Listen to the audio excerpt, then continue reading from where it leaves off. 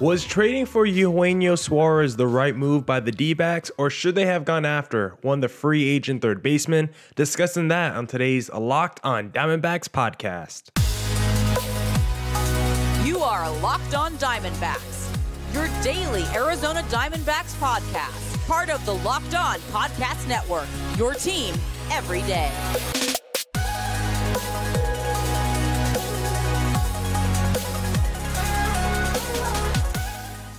Welcome into the Locked On Diamondbacks podcast, part of the Locked On Podcast Network, your team every day. Today's episode is brought to you by FanDuel. Make every moment more. Right now, new customers get $150 in bonus bets with any winning $5 moneyline bet. That's $150 if your team wins. Visit FanDuel.com/LockedOn to get started.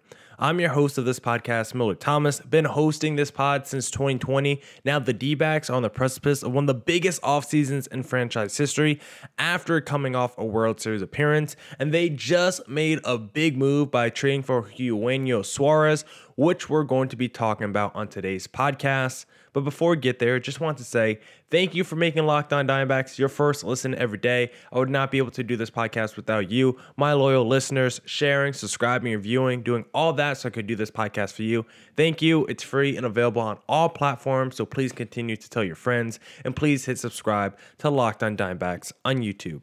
But now let's get into the podcast. Let's talk about the Suarez trade. Hopefully everyone had a good Thanksgiving. This trade happened right before the holidays, and I'm super grateful for Mike Hazen for pulling off a deal like this, because even though Eugenio Suarez is a flawed player, he's still an upgrade over the D-backs' current situation. And I kind of just want to go through the pros and cons of Suarez, the flaws in his game, because like I said, he's not a perfect player. He is a flawed player. So we'll start with those cons, talk about the weaknesses in his game, the vulnerabilities in his game. Then we'll talk about how he is an upgrade over the D-backs' current third base situation and how this is a win for the organization. So let's first start with the Suarez cons, because the first thing you notice when you look at that baseball reference for Suarez, there's a lot of bold, and all the bold is in one column under his baseball reference, under the strikeouts, because 3 of the last 5 years in the American League, or not in the American League, just in baseball, because he was traded from the Cincinnati Reds to the Seattle Mariners. So in 2019, he played for the Reds, led the National League in strikeouts. Then the last 2 years, 2022 and 2023, has led the American League in strikeouts. 3 of the last 5 years, Suarez has led his league in the strikeouts. He is a strikeout machine, which is probably the biggest weakness when looking at his game. The dude strikes out a ton. For his career, 27% K rate, and over the last 2 years, his strikeout percentage has been above 30%. So when you're watching a Suarez, he's a little bit of a feast or famine player. He's a little bit of one of those home run or strikeout type of dudes, which is, I think, okay for what the D-backs' current third base situation is. And Suarez is someone that definitely strikes out a ton. He's also someone that is brought in for his power profile, but he is coming off a down power season. If you take out the 2020 COVID-shortened season, this was Suarez's lowest power output since 2016 when he hit 21 home runs for the Cincinnati Reds. He had 22 home runs this past season, which is still a pretty good mark considering the D-backs' third baseman power situation this past year. But 22 home runs in 162 games. Just didn't see the power that we normally see from Suarez. He hit 31 home runs in 2022, 31 home runs in 2021. We'll look past 2020. But you look at 2019, 49 home runs. Despite coming off the down power season, you still feel pretty good that there's potential for bounce back with Suarez. You still feel like, yeah, there's still that 30 to 40 home run potential with him. Maybe he's coming off a down season. Maybe it was a weird year in Seattle. Like, there's a lot of just offensive players. You look at that lineup for Seattle this past season that just had weird years. The Julio Rodriguez's, like, he ended up finishing really well, but those first 3 months of the season, 4 months of the season for Julio, not very good, right? the Teoscar Hernandez of the world had a pretty weird season in Seattle too. Like, I think a lot of their offense players just really didn't have a good season. And maybe there was something with the coaching staff, their philosophy to their approaches at the plate. I don't know what it was, but I think it was just a weird season offensively for a lot of those Seattle players. And maybe Suarez is a casualty of what was going on in that environment. So I would like to think Suarez, the 22 home runs, I would like to think that's not the number we're going to see going forward. I would like to believe he still has that over 30 home run potential still in there. He's not great with runners in scoring position, men on the bases, or high leverage moments. So that is going to be an issue. Suarez is not a super clutch player. So he might be giving you a little Christian Walker vibes where it's a lot of solo home runs, a lot of home run.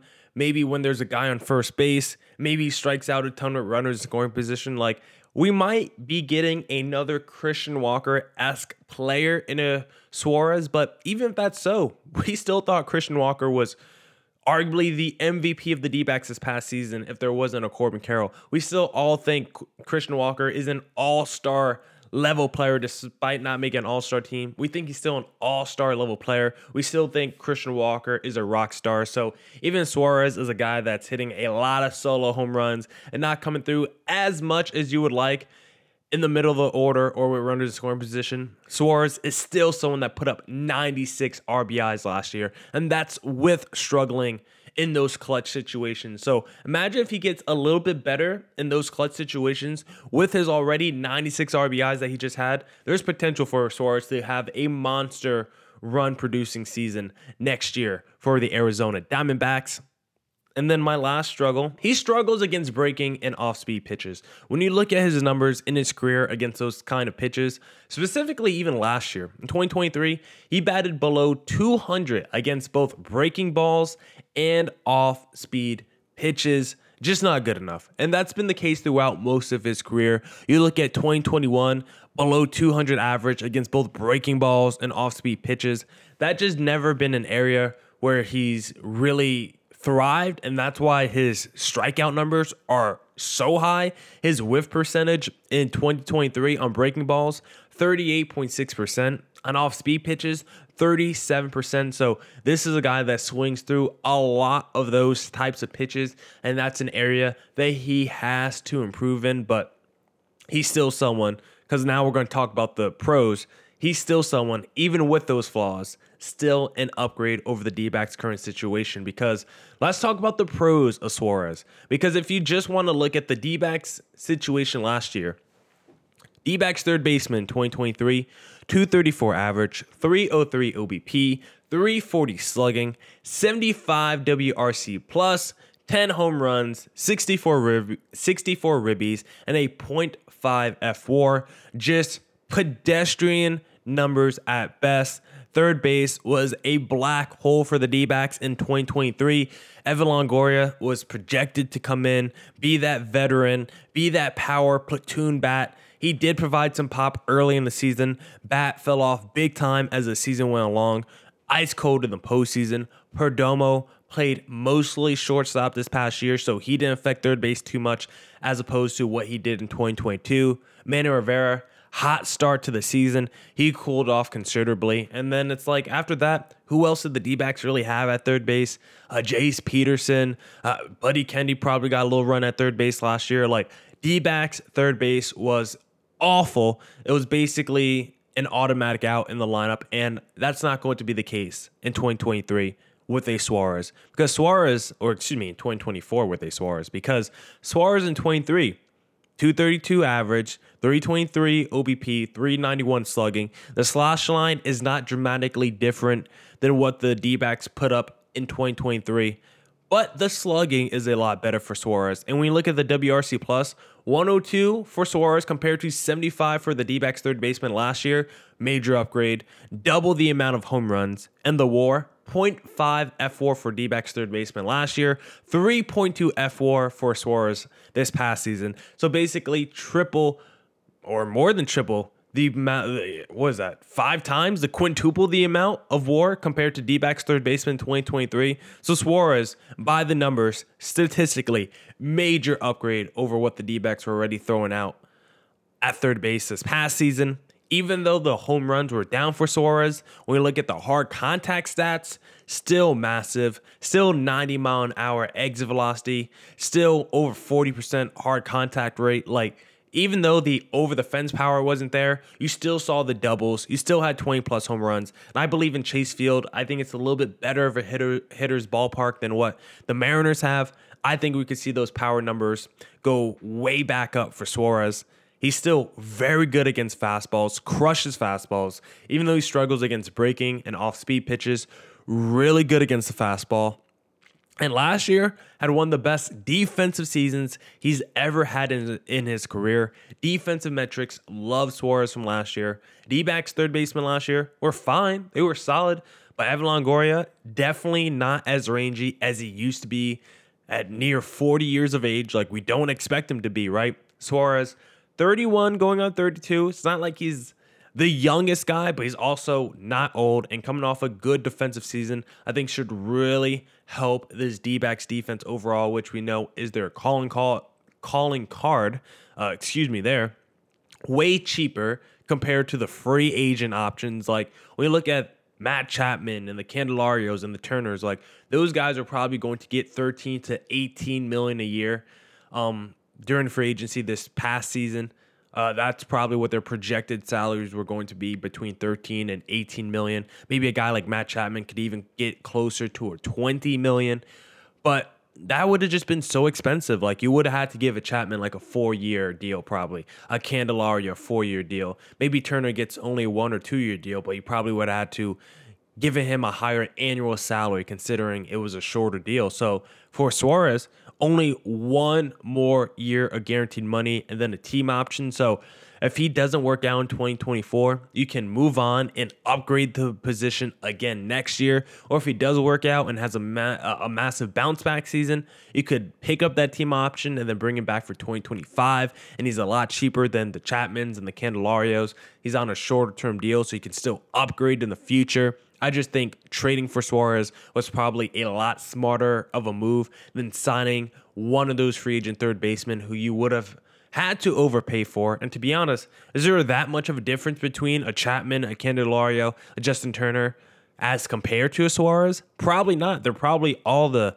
same tier of players. So I would rather give Suarez he's making like $11 million in 2024. Rather give him $11 million for a 1-year deal than Matt Chapman $18 million a year for the next 4 seasons. And Suarez, he's always available. 162 games played last year. He's routinely at between 145 and like 155 games every single season. This is a guy that doesn't get hurt. This is a guy that is always healthy. And I think the D-backs gave up absolutely nothing to acquire him. Carlos Vargas is someone that has struggled on every level. He's a flamethrower. He can hit 99 on both his sinker and fastball, but walks a ton of dudes, gives up a lot of runs. He's just not someone that's really panned out. And you gave up a backup catcher as well. Like, I think the assets that the D-backs gave up, such a smart move. You gave up no one they feel good about long term, and you get to acquire a power hitting, good glove third baseman who's cheaper than the options in free agency. Just a perfect move by Mike Hazen and this D-backs front office. D-backs still have a lot of work to do this free agency, but third base is at least locked in now.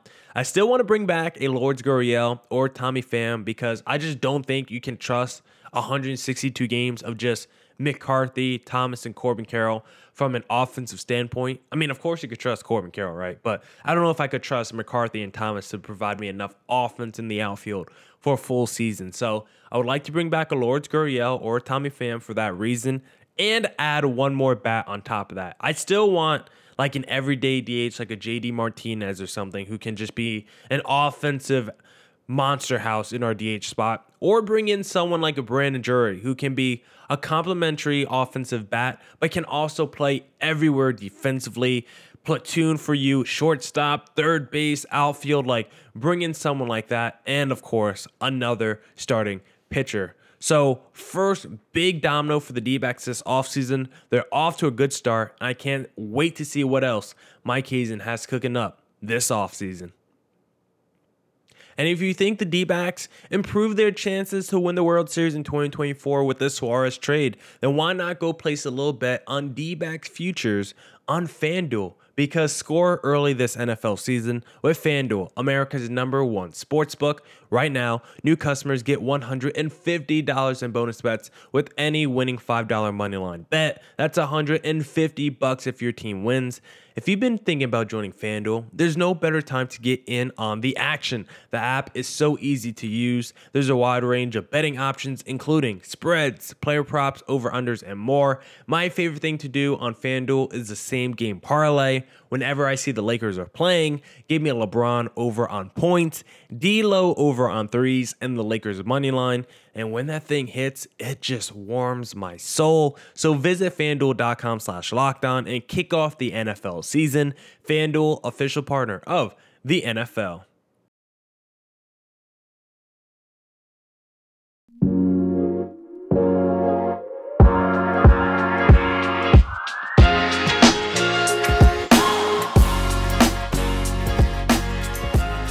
All right, back here with Javier Reyes for a little crossover with Locked On Padres. Sir, what award is next? The next award is the best. I'm going to call it right now the Pac-Man Award for the best smile. And everybody who's watching the video, look at that smile. Look at it. It's so good. The best smile. Pretty simple. And this award it can only go to 2 people as far as I'm concerned. I'm curious to see who you say, but I'm doing this. Not going to lie. Look, Millard, this was your mistake. You let me come up with the awards. It is going to my friend, my beloved Jurickson Profar of the San Diego Padres, formerly of the Colorado Rockies, and formerly of the A's, and formerly of the Texas Rangers, but back where he belongs with the Padres. And coincidentally, Padres started playing well right when he got back. Just throwing it out there. Just such a great one. And my honorable mention would be that guy in Seattle is pretty great and has had my mom a couple times just go, who's that? So that's all you have to know about Julio Rodriguez. So shouts to him as well. Man, the only award Profar is ever going to win in his career. Best award by Javier Reyes. Shout out to Profar. Didn't even think we were going to discuss him on today's pod. Shout out to you, Javi, for sneaking him in today's pod. But I'll go a little homer as well on this one for best smile, because this is the one where I'm not watching every team. And, you know, the only time I'm watching other teams is when my D-backs are smashing them into the ground. So I don't see too many smiles on opposing players' faces. So I'm going with a homer pick here, because this guy, he brought so much energy when he was acquired from the Toronto Blue Jays. He's got the purple hair flowing. His energy has been immaculate for the D-backs this season. I'm going with Lourdes Gurriel Jr., who has been so good, so impactful for the D-backs. And I truly believe that energy, that infectious positive energy he had at the beginning of the season, was a huge catalyst to why the D-backs started off to a really good record. So I'm going with the hometown pick, Lourdes Gurriel. Best smile in the game, baby. I wish I had a photo of him. Hey, love it. I think that you are correct in this pick. And he was good. And he was especially good to start, too, for the D-backs. Like, you guys had a lot of these players that just chaotic team. And I don't mean that in a bad way. Just like hitters, you know, like just pure people who just know how to hit the damn ball. You know what I mean? Just for lack of a better descriptor, like really good stuff for him. And yeah, he went homer. It's okay, though, because I went homer, too, so I can't complain. Yeah. The next award, I'm going to call it right now. I didn't come up with a name beforehand. Let's call it the I don't know, the Arian Foster Award for best script, best storyline. For those who don't know, Arian Foster jokingly about like a year ago said that there's a script for the NFL games, like because they want to have a good story and ratings. Best storyline for me for the year.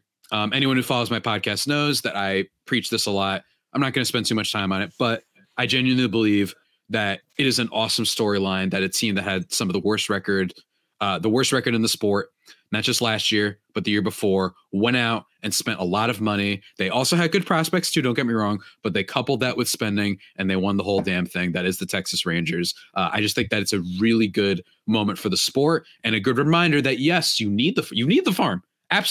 Absolutely need the farm. That's how you fill out the edges. That's how you have depth. That's how you have different matchup solutions. That's helped the D-backs as well.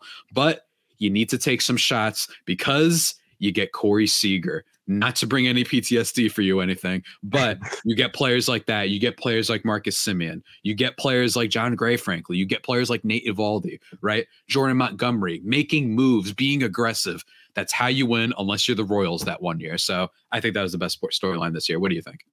Yeah, I was actually going to piggyback off that a little bit with mine, because I was going to say the battle of the AL West, just for the division, just because I love seeing all those teams and the podcast hosts for those teams. Like, that division just gets spicy with everyone involved. So I was going to pick the battle of the AL West, but since you already did a little Texas, I'll just transition it real quick. I'll go with the whole Attaboy storyline with the dude from that one podcast. Okay. All the other stuff. I don't even know what the whole beef was, to be honest, but that dude, Jake, he was getting ripped on MLB Network, and everyone had to apologize to him after. D-backs fans got to say attaboy to Harper. Like, there was just a lot of fun stuff going on. It was all during peak MLB baseball season, during the postseason. Like, we're not even focused on the games. We're talking about some reporter and what he was saying to a player. Like, I don't even know what we were discussing. It was so much off the field garbage, but somehow that's baseball for you. We care more about some of these off the field storylines with journalists as opposed to just covering the athletes on the field. So that's why it's the best storyline, because once again, it's baseball just getting in front of themselves during the postseason. It's so, and it's like the off-field stuff that we probably should care about won't be discussed. Instead, it'll be like whatever her face is on MLB Network, just trashing a reporter for like no reason. Like, it's just like, what's going on? You remember that whole thing? Oh my God. Really, really messy. We don't have to get too deep into that, but hey, great pick. That was a wild story. And I was also tempted in terms of like the bad side of baseball to bring up the Braves, like crybaby, like still in their underwear and tidy whitey's fan base. You know what I mean? Complaining like nonstop. Their media complaining nonstop. Their pitchers complain. Like, it was insane. I was like, y'all lost one game and you're crying already. Anyway, we had too much rest. So yeah, I agree that those are great storylines too. Next award. Let's keep it moving a little bit. The Worst Person You Know award. For those who don't know the meme from The Onion, the headline saying tragedy. The worst person you know actually made a good point. This award is for the most admittedly awesome thing that a division rival had going for them. So I can't say anything about any other team except for the Diamondbacks, Giants, Rockies, or Dodgers. And it's obvious here. I hate being nice to this kid. You should see off camera. I like mock him. I say how untalented he is. I say just how much of a disgrace he is to the Diamondbacks. But most admittedly awesome thing. Worst Person You Know award. It's the D-backs making the World Series, and frankly, it's not close. But for Padres fans, don't worry. They also took out the Dodgers on the way there. So it was great. You know what I mean? It was so funny. The same fan base that loves, they'll probably find a way into the comments of this video. They love tweeting at me every now and then. Not all the time, but every now and then in comments and every time anything happens. And then y'all think you prance around, look at us, we have the best record, and then you get swept by Tommy Pham and company in 3 games. I don't want to hear it. You can't have every single year a walk into the postseason and you blow it to Howie Kendrick of the Washington Nationals, the Cardinals like 3 times, the Giants and their old players, and a dude named Hunter Pence who had the weirdest swing ever. You guys find a way to choke constantly, and the D-backs not only beat them, because let's be honest, everyone's beat them. That's not that unique. But then continuing it, you also beat the Brewers, and then you went to the World Series. You beat the Phillies after everyone fell in love with them. Including me. I'm not going to lie. I thought that it would have been fun if they were the World Series, but it was really cool that they just fought right through that. They said, hey, it ain't over. You know what I mean? Stop celebrating. And boom, they made the World Series. So that's the Worst Person You Know award winner for me. That's the way you ended that perfectly parlays into my pick, to be honest, Javi, because my worst person is not even someone from the Locked On Network, not even someone who plays for a Major League Baseball team, but someone who covers Major League Baseball. I'm actually going with the man who most people think probably has 100% Q score. I'm going with Jeff Passan, Javier Reyes. And that's because after game 5, yes, I'm going with Jeff Passan. After game 5 of the NLCS, he had the most disrespectful tweet I've ever seen. When the D-backs lost game 5 to the Philadelphia Phillies, he was like, this one is over, guys. The D-backs fans are doing the wave. We're going back to Philadelphia, and the Phillies are going to the World Series. Completely disregarding the D-backs, who were called the answer backs all season because of their resilience. of their ability to come back in tough spots. What did the D-backs do in Game 6 and Game 7 in Philadelphia? They took it to the Phillies, and Jeff Passan had egg all over his face for it. Maybe Mad Dog Russo is actually the right answer for this because he said he was going to retire. True. That was amazing too, yeah. But Jeff Passan, he's a real baseball journalist. He actually cares about the game. The fact that he said that hurt more than anything Mad Dog Russo said. I don't care what Chris, but Jeff Passan saying it hurt my soul. That is funny, and it's funny because that's been like Passan's bit for a while, is making fun of the wave. I don't get it. Only in baseball is this a discourse. Yeah. Only in baseball is a celebration of people going like this, like an opinion. It's like people who think they're so interesting when they say is a hot dog a sandwich. Like that's the only thing they know how to debate. It's like, all right, dude, like 7th grade called. They want their sense of humor back, right? Like let's just like what are we doing here? And I think that's what Passan gets caught up in with that. But yeah, man. Love it. You beat the wave allegations, I guess. Yeah. So that's a really good honestly, one. What if we brought waves to all sports? Yeah, NBA game, 12,000, 15,000 fans doing the wave. Like, let's get it started. Come on. Yeah, man, absolutely. Next up is the aptly named, I think the best named. It is the Mookie Betts Award for the worst GM move of the year. Yes. That is still the worst trade. My winner for this, it's actually tough. First of all, dare I say, still the Mookie Betts trade. It's still the Mookie every year. It's still the Mookie Betts trade. The guy was like second MVP. I'm going to say for this one, it was tough for me, but I'm going to say the Orioles with Jack Flaherty. Okay. Interesting. It was close. My other one was the Angels deciding to buy. In general, what is actually worse is the Angels because they gave up a lot of prospects and Ohtani might walk, right? But for me, I'm going to say Orioles because I think it just is such a showcase of the problem with baseball where this team that has had the best season literally since like 2004 is on pace for 100 wins. They win 100 games in a crowded division. And then your big deadline move is a guy whose arm is just gone at this point. I feel for him. Jack Flaherty, too many injuries. I just feel like, how is it that other teams made bigger moves at the deadline with starting pitching? I know that wasn't the most stacked starting pitching at the deadline, but I'm just saying it's weird. Like, why didn't you start talking to the White Sox? You know, maybe I would have liked to see something more aggressive. And I'd be careful, folks, because the owner of the damn team in the middle of this historic season is like, yeah, don't get too attached to the players.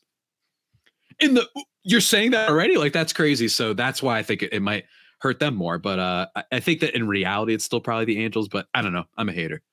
And if you're an Orioles fan, you just saw what the D-backs did. Are you like, how do we not try to get more aggressive with this young team that won 100 plus games? Like, you should always maximize whatever window you have. And maybe the Orioles were ahead of schedule, but they have no budget. They're even lower than you guys. They're at like the 30 million. Like, you have plenty of room to make moves. You could swing and a miss and be fine. They could sign Anthony Rendon, they'd be fine, even if he was terrible. Like, they'd be okay. But maybe that's the worst move. Just retroactively give it the Anthony Rendon signing every single season. Remember when he yelled at the fan or grabbed the fan? Yeah, that was weird. That was like week 2 of the MLB season. We need a wacko award. That'll be for next year. Yeah, and Javi and I got a few more awards and superlatives to hand out to these MLB stars. But before we get there, I first have to tell our listeners about this new thing that Locked On has just launched, the first ever national sports 24/7 streaming channel on YouTube. Locked On Sports Today is here for you 24/7, covering the top sports stories of the day with local experts of Locked On, plus our national shows covering every league. Go to Locked On Sports Today on YouTube and subscribe to the first ever national sports 24/7 streaming channel.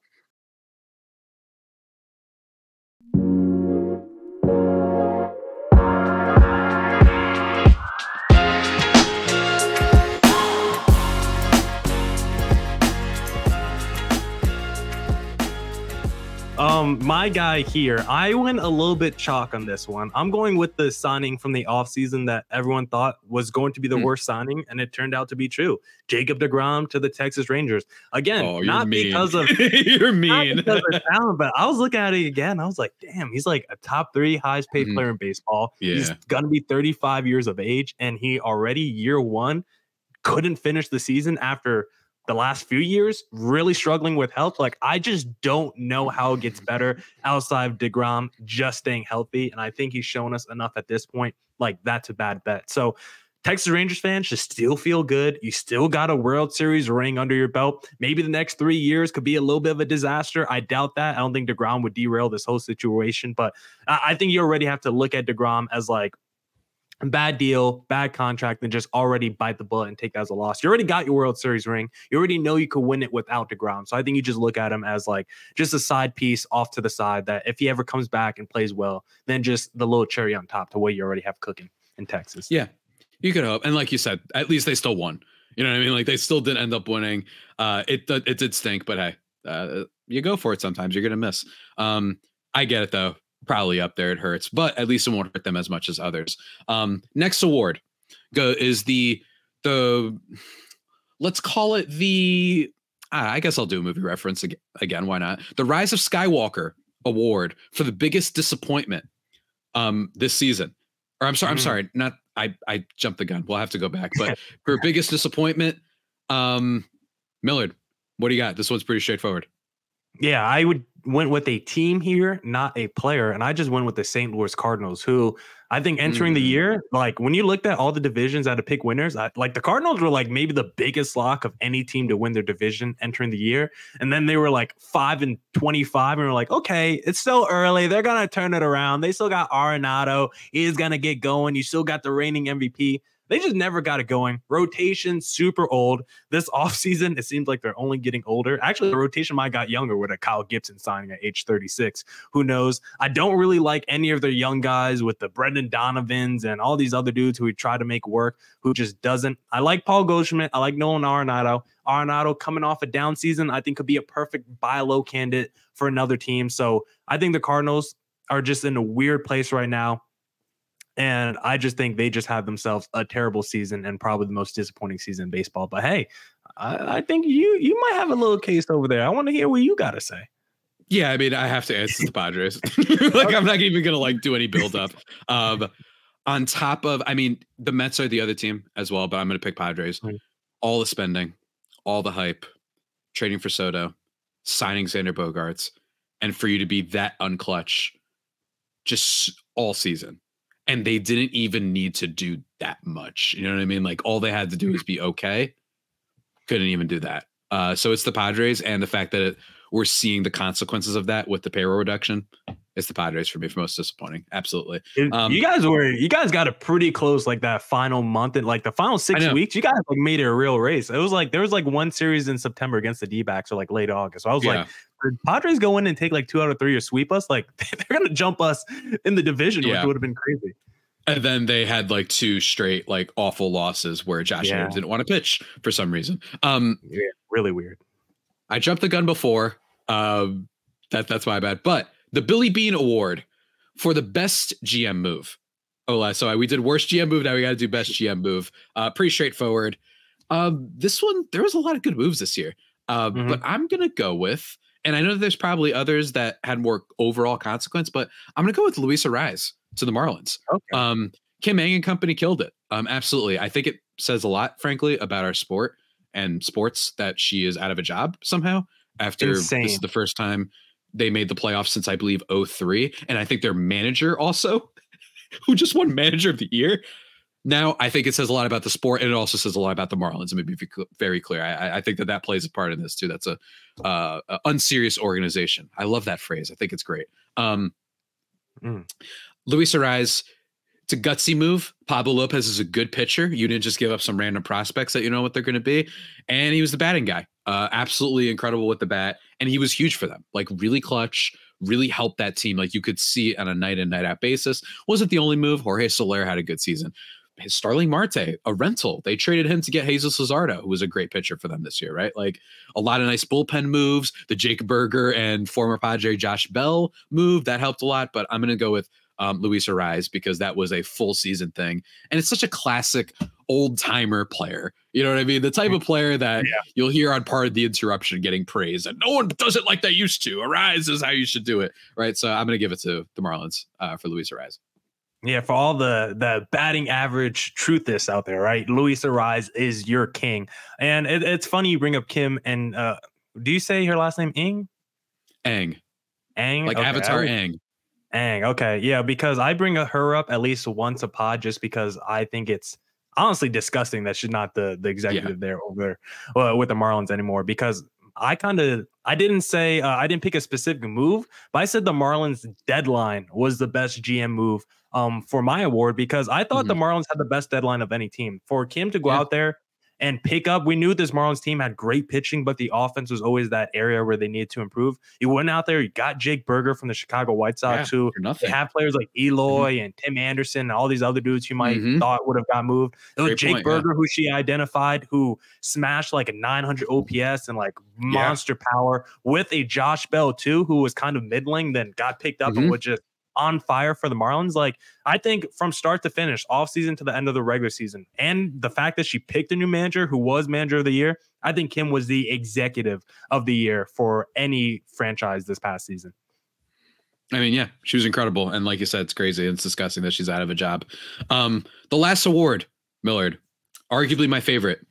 The Power of the Dog Award. This is another movie reference for the most forgettable team. This is a shout at the artsy fartsy jerks out there. I called that movie Power of the Nap. I think it will not be discussed literally ever again. Because I also don't think it's a very good movie, but it's a critical darling.